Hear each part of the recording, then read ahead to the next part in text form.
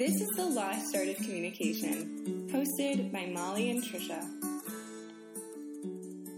Hello, everyone. Welcome back to the Lost Art of Communication podcast. Today, we are very excited to have Casey Brunell on the show. Casey is a salary negotiation coach based in San Diego, California. Salary negotiations is something that Molly and I have talked about having an expert come on to discuss for quite some time. So the fact that Casey is here today is incredibly exciting. Welcome, and thanks so much for being here. Thank you. I'm excited to spread the good word. So tell us a little bit about yourself and your background and how you got into such a scary thing like salary negotiating.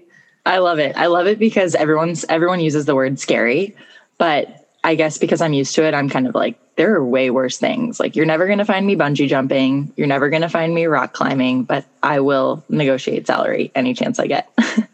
I grew up in St. Louis and I moved away for college. I spent a brief year in North Carolina before I transferred to a school in Spain.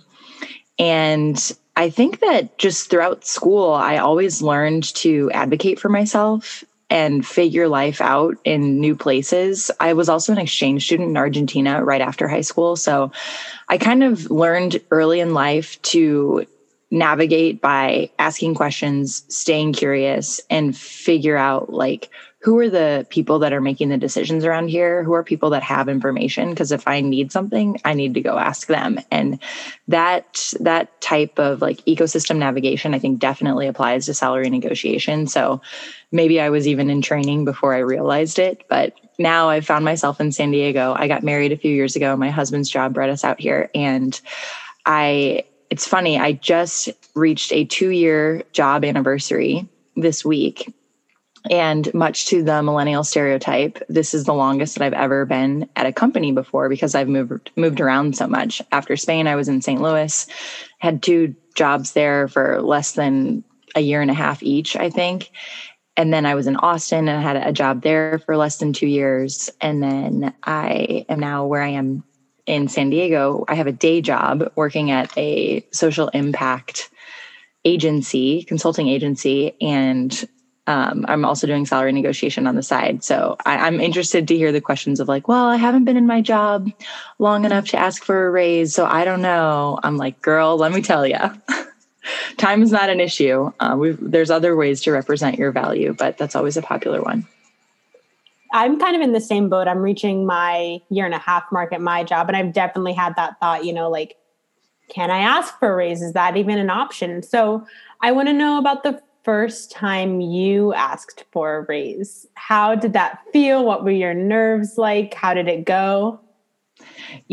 I was definitely nervous and I depended on my mom a lot more than I care to admit. So I was in St. Louis. It was going to be my second job out of college, still an hourly position.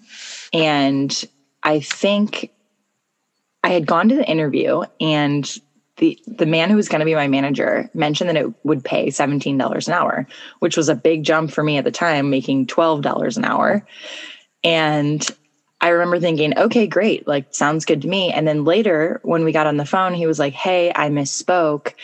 I think that the job is like around $13.25, $13.50 an hour. And that's kind of when I felt like he was pulling one over on me. So I remember being like, okay, let me think about it. Called my mom and I'm like, what the heck, mom? Like, this is so not cool. And she agreed and, has always been the one to tell me like, advocate for yourself, find more answers. If he said 17, clearly that number was in his head for a reason. So anyways, there was a lot of back and forth. And at the time, I think I was 23 and just didn't even really know how long is this negotiation supposed to take. I felt like I was being rude, holding up the process by calling and asking so many questions. It was very uncomfortable and it was all over the phone, which I'm the kind of person where I like to do all of my negotiations in person. Some people would prefer the phone because there's a little bit of distance there, but I like to read body language. I feel like I can be a little bit more charming in person than over the phone. So it was really uncomfortable. And to this day, I don't know where he got that number. Maybe the woman who I was backfilling was making that much. I don't know. But I ended up making, I want to say like around $14.12 an hour. Why such an exact number? I don't know.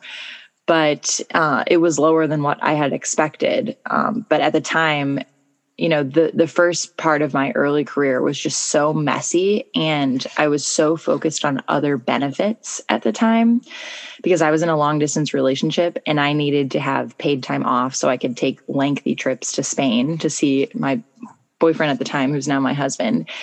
And that's something else that I don't think we talk about a lot is just because you don't get the wage that you want at first, if there's another benefit that matters more to you at the time, it's okay to have a little bit of like push and shove, or a little bit of, what's the word I'm looking for? I don't like to say sacrifice, but willingness to meet in the middle. Cause I think oftentimes when we talk about salary negotiation, we train women to not be the stereotype, to not be the statistic, and to go in there saying like, I want this, this, and this, and we're not walking out of the room until I get this. But that's unrealistic because at different points in our life, we're going to need something more than something else. I think this is a really popular concept with new mothers. Some people want to be in a job where they can coast a little bit when they're starting to plan a family because they don't want that extra responsibility at work when they know they're going to have it at home. And we need to normalize and make that acceptable to say at different seasons in your life, some benefits besides salary are going to matter a lot more to you. And that's perfectly okay. I didn't know that at the time. I felt like I was leaving money on the table. I felt like I was part of the bad statistic. But now, obviously, hindsight is 20/20, and I realize I was exactly where I needed to be in life because the 2 jobs that I had right when I got out of college gave me unlimited, actually the 3 jobs. I worked selling office furniture, cubicles. It's a funny story. I worked at a school and then I worked at a software company. All 3 jobs gave me unlimited PTO. And I got to go to Spain when I wanted to and uphold a relationship that is now a marriage. So it all works out. I think that's huge, is really just identifying your priorities and knowing that your priorities are going to shift throughout your life. And maybe there's a period of time where money is the most important thing, and then other periods where it's the different benefits or the flexibility. So I think that's a great point and thing to consider. Yeah, I had never thought of that. Like it's the whole package, right? Like when you're negotiating, it's not just that salary, it's everything. And that was a huge factor for me, like paid time off, switching jobs, that, became a huge piece of the puzzle when I was thinking about what job to take next. So that's such a huge thing to think about. It really is, because I think especially when we're training young women, there is a huge fear of falling into the wrong camp of statistics, to the point where now I think women are like, should I be negotiating? And they freak out about it because they think that if they don't, they're going to be part of the wrong crowd on the wrong side of the fence, whatever that means. But obviously, I always tell anyone, advocate for yourself whenever and wherever appropriate. However, this need to demand it all and all at once, I sometimes feel is unrealistic, and it adds unnecessary pressure. If there's a season in your life where you need something more than something else, like let that be okay. And don't think that you're grouping yourself into the statistic of women who are leaning out or leaving money on the table or whatever else that is, because sometimes it's not necessarily true. And it is unfair to compare your circumstances to other people's negotiation circumstances, because everybody has so much going on behind the curtain. Like, who are we to say? Yeah, I love that you bring up the comparison piece, because I personally work a very different job from a lot of people that I know. I am an independent contractor, so I don't work as many hours per week, which is great because it's very flexible. I can take time off. I work from home. I can go see my parents and still work and make money. And so sometimes people will look at my life and be like, wow, that's so great. But I also don't get benefits. And if I take time off, it's not paid time off. I just don't make money. And it's like, if I get sick, I just don't make money. And so I love the position that I'm in. And so it's a matter for me to say my priority, I value my free time and the flexibility over the benefits.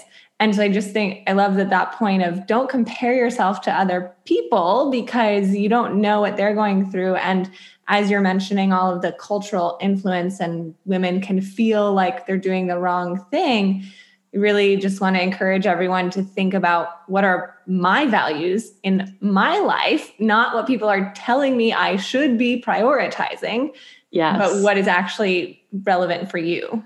I love this. Yes, we laugh because people say, Casey, you're so confident. But I always joke that my famous last words on my tombstone are going to be like, quote, am I doing this right? Because I'm always worried that somebody else knows something that I don't know.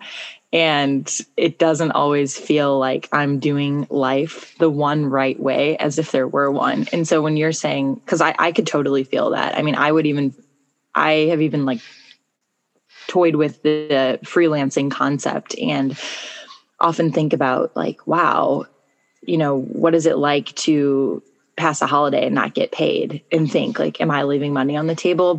And I've helped some contractors negotiate too, like hourly rates, other freelancers. And you really start to think about what matters to you in life. How do you prefer your schedule to be? And how can you create a values-based pricing system that has you covered for the days that you might not work, the holidays, the health insurance that you're paying, so that you're baking that stuff into your pricing so that when that day does come around, you're not thinking, wow, everybody else is getting paid today, but I'm not. No, that's not true. You're just baking that into the price that you get paid at other dates. So there's a whole mentality shift that has to happen, and it really is challenging. And I think the nature of work for everyone, but especially for women in COVID, is changing rapidly. It seems like every day something new happens, or there's some new development. Are the schools open? Are they not open? Like, do kids need this? Do kids need that? And if women are still the primary caregiver and expected to be like the modern working woman too, thinking about those things and in terms of how they value spending their time is so, so, so important, because the opposite, not doing that, we can fall into this trap of, well, I was supposed to be this modern working woman. Now I'm supposed to be a teacher, caregiver, and a home manager. Like, how can I split myself in half? And there's just a lot of pressure that comes with that. And I think that's why we've seen in COVID so many women having to leave the workforce, maybe not all by choice, but because it's really, really hard to value both of those things fully at the same time. You have to wear so many hats. Yeah. and I think put 12 more on us.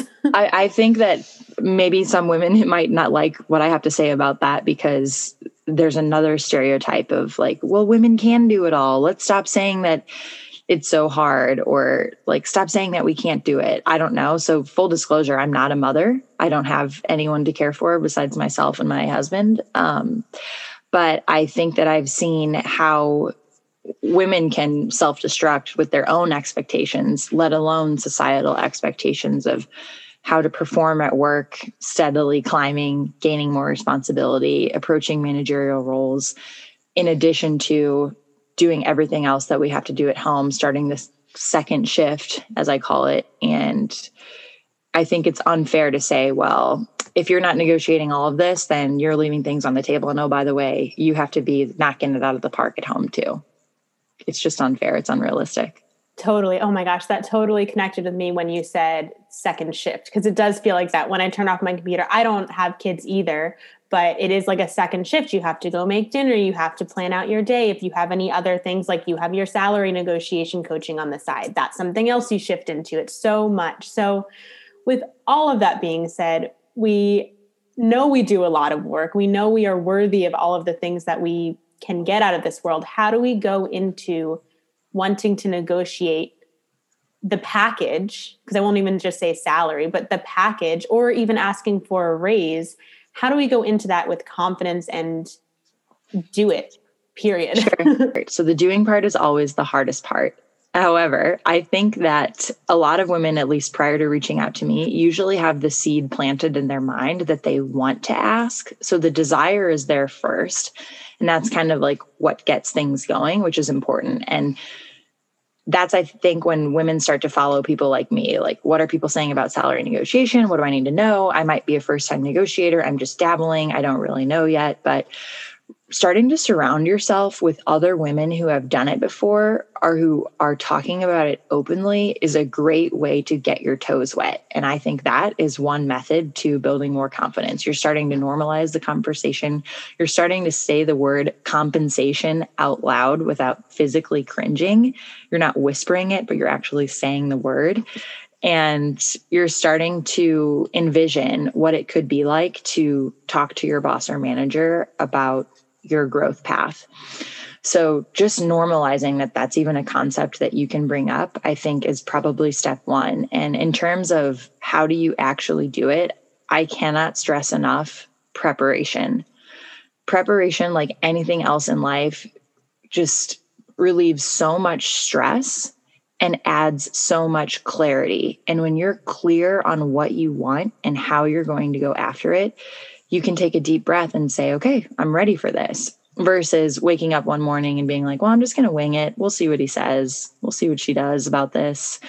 And just kind of putting a finger in the wind, like, let's hope for the best. We always say it at my day job, like, hope is not a strategy.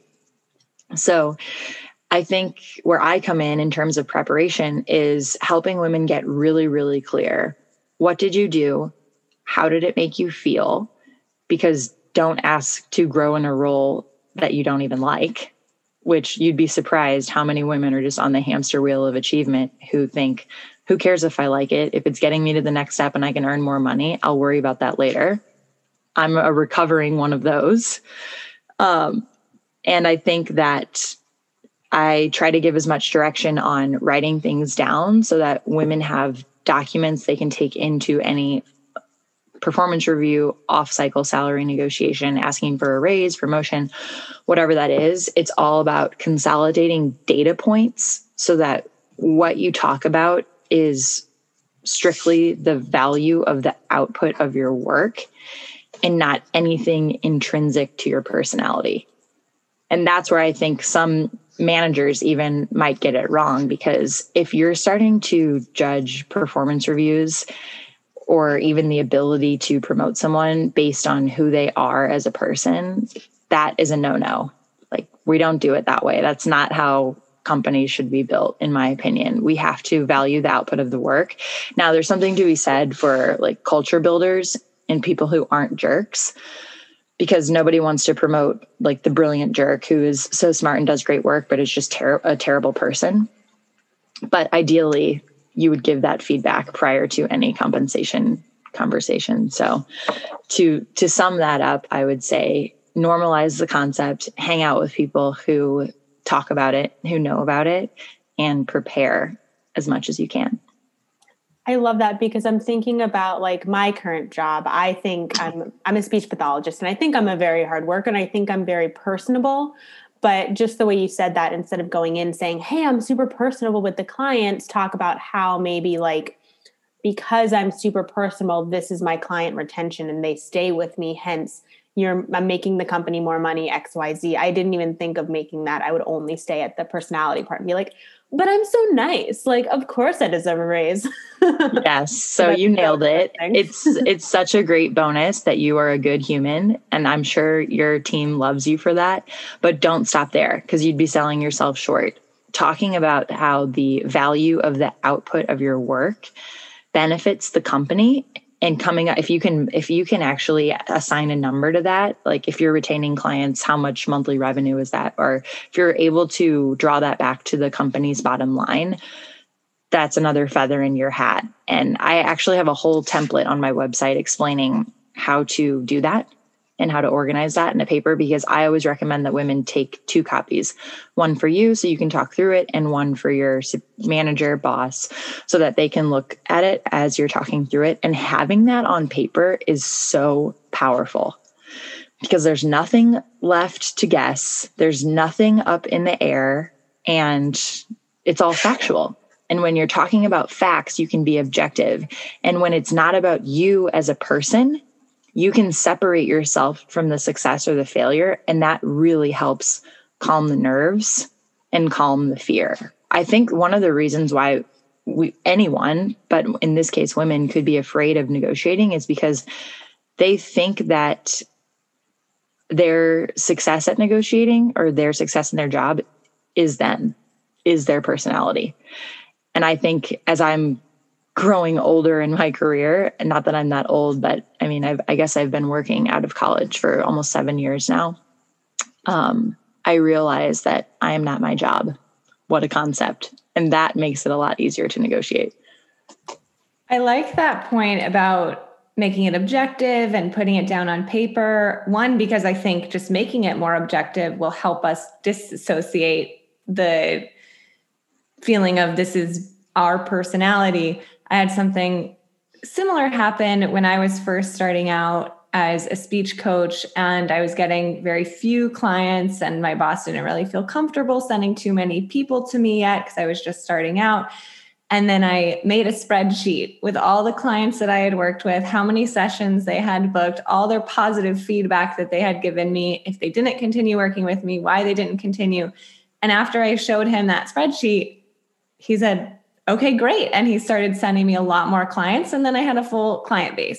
But it really took that step of, okay, I can't just rely on, well, he really likes me, because that's not fair. And I think once we try to put ourselves in the perspective of the person who we're asking for money from or for clients or whatever the case may be, it really helps us kind of detach from that personal sensitivity. But I'm curious if you have any advice for how to work through that vulnerability of saying, I know I'm worth more. Sometimes it can feel, because it's deeply ingrained in us a lot of the time, especially as women, to not brag about ourselves. So how do we find our voice to be able to say, here's what I'm worth for this company? Obviously, not your self-worth is not rooted in the work you do for the company, but how do you empower women to say, this is what I can do, and to actually share that, as opposed to just thinking it and knowing it, but never speaking up? This work really goes beyond salary negotiation, because what you're talking about is societal conditioning. What you're talking about is how women are conditioned to prioritize how other people are comfortable and how they're feeling over what we need or want. So I wish I could give you a very simple answer to this, but I guess to keep it short, I would say we are all unlearning this societal conditioning, and the extent at which you are able to unlearn prior to a salary negotiation will certainly help you. I think everyone is kind of on their own journey in terms of how much they have to unravel. This is something that I've been working on for several years now. And one thing that I suppose has helped me is I kind of look at the world as an ecosystem. And I think, who are the sharks? Who are the minnows? Who are the people that if they leave the ecosystem, the rest of the ecosystem like really gets messed up, right? Because if we're playing with these environments, there's levers that you can pull. And I think a work environment is exactly like that. Who are the people that you would notice if they were gone? If you're one of those people at work, that value comes at a price, because you're maintaining an ecosystem. So maybe that is oversimplifying it, but I have always kind of tried to see my career just as that. And I want to be someone at work and in life where if I'm not there, you notice.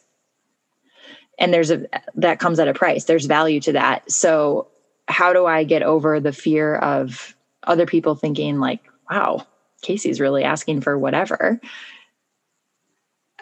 That question of, would a man think this, definitely crosses my mind. And also I think, so what?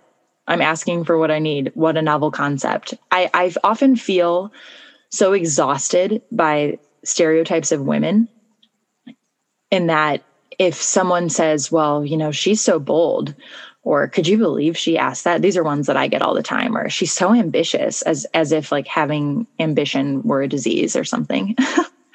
And I've been fed that my entire life, and everything that I've done, that it's comical to me now because there's always one at every job, when I run into someone and they'll say, oh, wow, you're asking for that? Or, oh, wow, you're already doing that? It just makes me laugh because it's almost like predictable at this point. But it doesn't bother me as much as it used to. I remember when I was really, really young, still in school, and people would comment on just things I would try to do in school or projects I would work on, anything really. I would almost feel personally offended. Like, I can't believe someone thought that they could comment on that.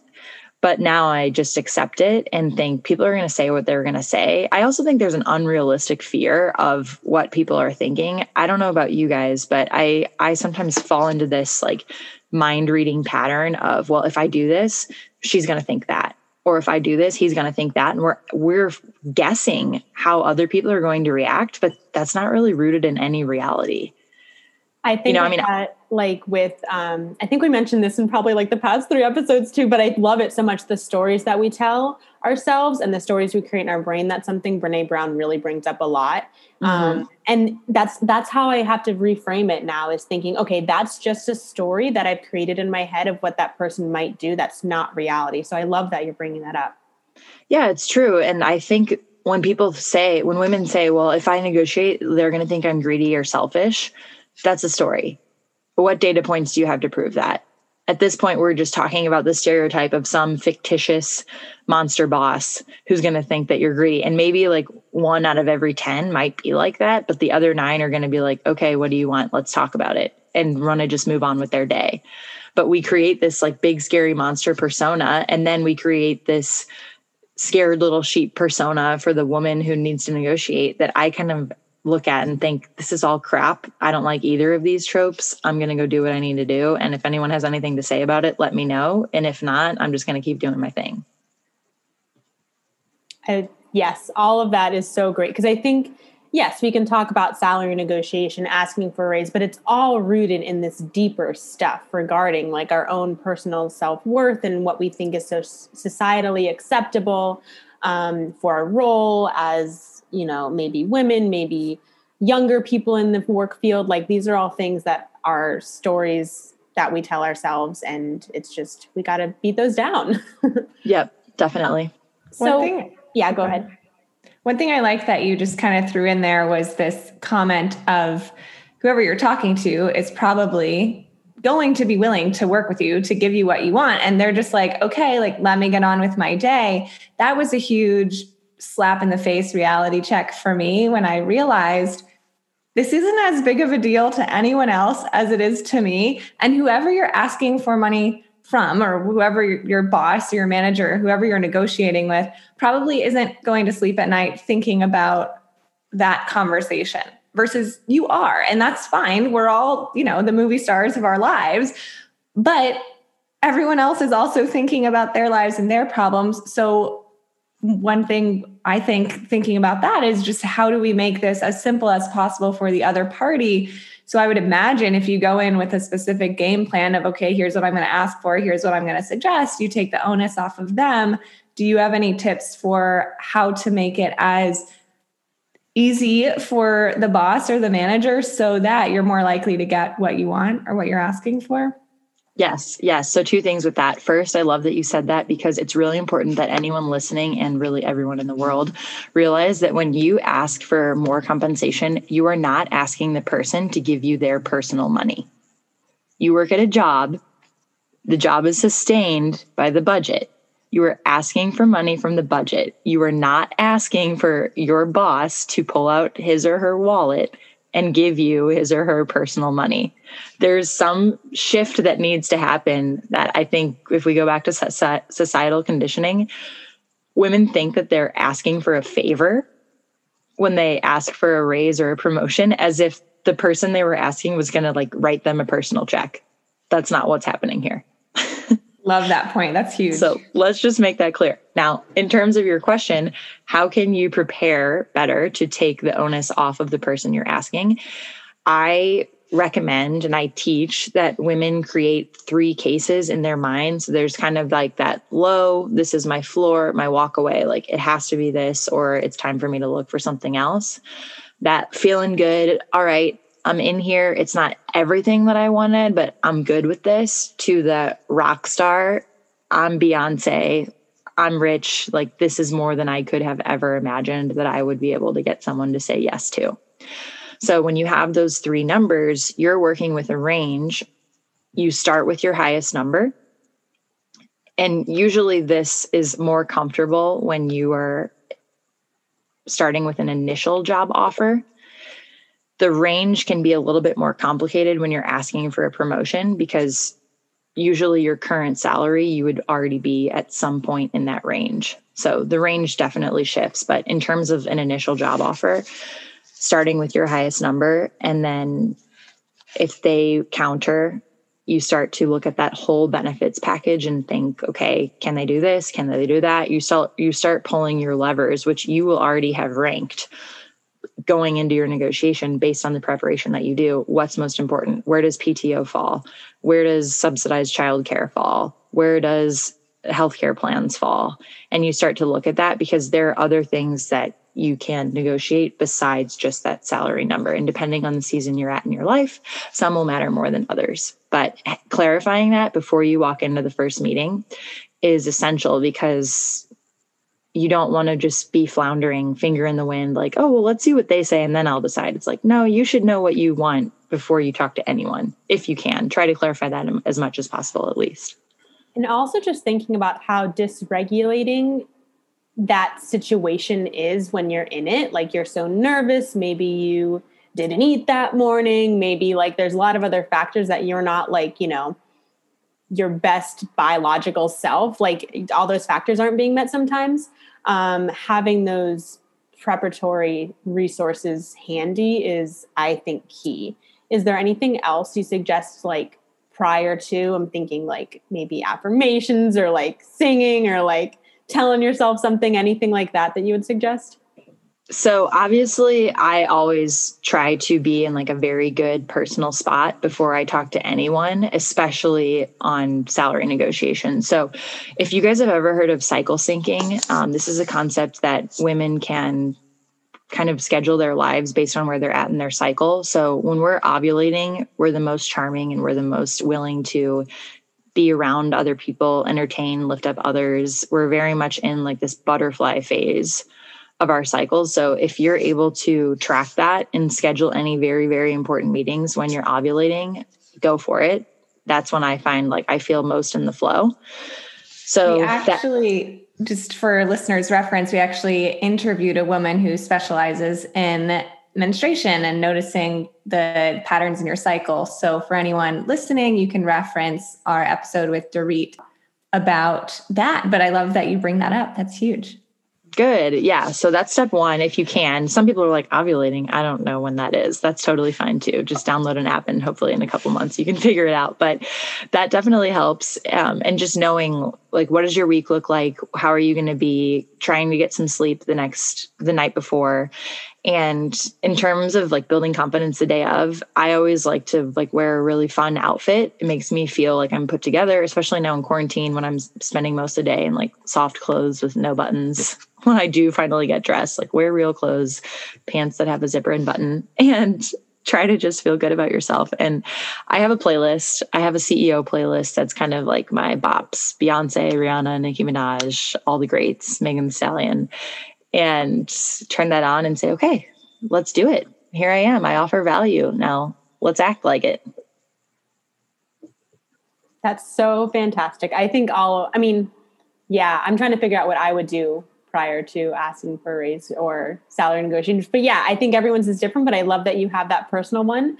So I had a couple listener questions I wanted to share with you and see if you could answer some of those. How does that sound? Yes, please. Let's hear it. Okay. So one question that we got was how to get over fears. Well, it's kind of like an ask. How do you get over fears of being labeled as disgruntled or flight risk while staying firm? Ooh, I love this one because flight risk is like innate to the millennial trope. So here's the thing about salary negotiation. It has to be about mutual benefit. And if you are negotiating because you think that the company owes you something and you're going into it with an attitude that you have to take something that was due to you, owed to you, you're already starting off on the wrong foot. And I think that a lot of millennials find themselves in this position. I had a job like this where I discovered I was underpaid and worked my ass off to figure out how I could make up for that. And I put myself in this mentality of, this company owes me something. Now I'm going to go take what's mine. And that's really unpleasant, because in any negotiation that I had, it was never about me driving the company towards its goals. It was, hey, company, you've been screwing me for the last 2 years, so now I'm coming to collect. Nobody wants to be around that person. So I would advise any negotiator, take a look around at your situation. Is asking for pay going to make this any better? Because I was of the mindset, hey, if I'm going to be miserable, I might as well make more money and just dry all my tears in dollar bills. That was a terrible strategy. I did it. I would not recommend it to anyone. I did that for 2 years, and the more money I got, the worse I felt. So maybe some people have to learn the hard way. Maybe some people have to do that to learn the lesson. I certainly was one of them. If I could prevent that for someone, I would like to, but I know the world doesn't work that way. If you're going in disgruntled, ask yourself, or if you're going in fearing that people are going to see you disgruntled, I would ask you, are you disgruntled? Are you unhappy? Are you of the mindset that you are wanting to take something that you feel is owed to you? Because if that's the case, maybe this isn't the right job for you. Now, I had a negotiation with, I had a coaching session with a woman who said, yeah, so what? Maybe I am disgruntled, but can I just negotiate for the sake of negotiating? Just to say that I'm, again, not part of that bad statistic. And I say, I don't recommend it. Obviously, any negotiation practice is helpful. However, these are human beings that we're working with. We're not going in to negotiate with robots. We're going in to negotiate with real humans who probably have a boss that they have to answer to, that when you ask them, hey, can I have this? They have to go vouch for you. And if you're in a position where they're not feeling comfortable vouching for you, but now they feel pressured that if they don't, you're going to be even more disgruntled. It's just this cycle of shit, not a good attitude, not a good energy, and you're really not helping anyone out. And especially if it's not about adding more value to the company, but instead taking what you thought you were owed, I don't recommend it. So listener, you might not like that answer, but I'm going to stick to it. I love that. I had one more. Let me find it. Where did it go? Oh, Instagram. All right. My second question is asking for more when really qualified, top tier degrees, certifications, they have all that, but they're lacking in the years. What would you recommend to that person? So I think that any salary negotiation should always be about the objectivity and value of your output, not necessarily how long you've been in the role. Now, I heard you say degrees and certifications. Depending on what field you're working in, I've found that degrees and certifications are less important than the output of the work. So no one's going to pay you just because you've learned something. They'll pay you when you can provide value by knowing what you've learned. So if you can show that because you're certified or because you studied whatever you studied, you're providing more value than maybe someone who didn't study those things or doesn't have those certifications, then we can talk. But if you're walking in saying, well, hey, I went to an Ivy League school and I have 3 certifications in this area, so this is what it is, pay up. Maybe on an initial job offer, obviously you haven't had a chance to offer value yet. So some of that you can factor in. But in terms of asking for a raise or promotion, just because you have those things, I tend to say that's not enough. You need to show that you've actually produced some output. But if we're talking about an initial offer, you can definitely use those as leverage. But I would discourage anyone from hanging their hat on only those things, because I often think today they're not really that great of differentiators. Everyone has a degree now. Everyone can get certified. Everyone can do online learning. So those are great, good job, but don't let that be your only thing that you bring up. That's awesome. I love it. All right. So we are getting close to time here, but I know you have a program coming up. Can you tell us a little bit about it? Yes. So I have tried to synthesize all of these lessons into a 4-step online course that's dropping on February 1st. So if anyone's interested in kind of learning the steps that we mentioned before in terms of preparation, using the template to organize your achievements, making sure things are objective, working on the confidence a little bit, I have a 4-week online course that starts, it's becoming available on February 1st, and the first day of class will drop on February 15th.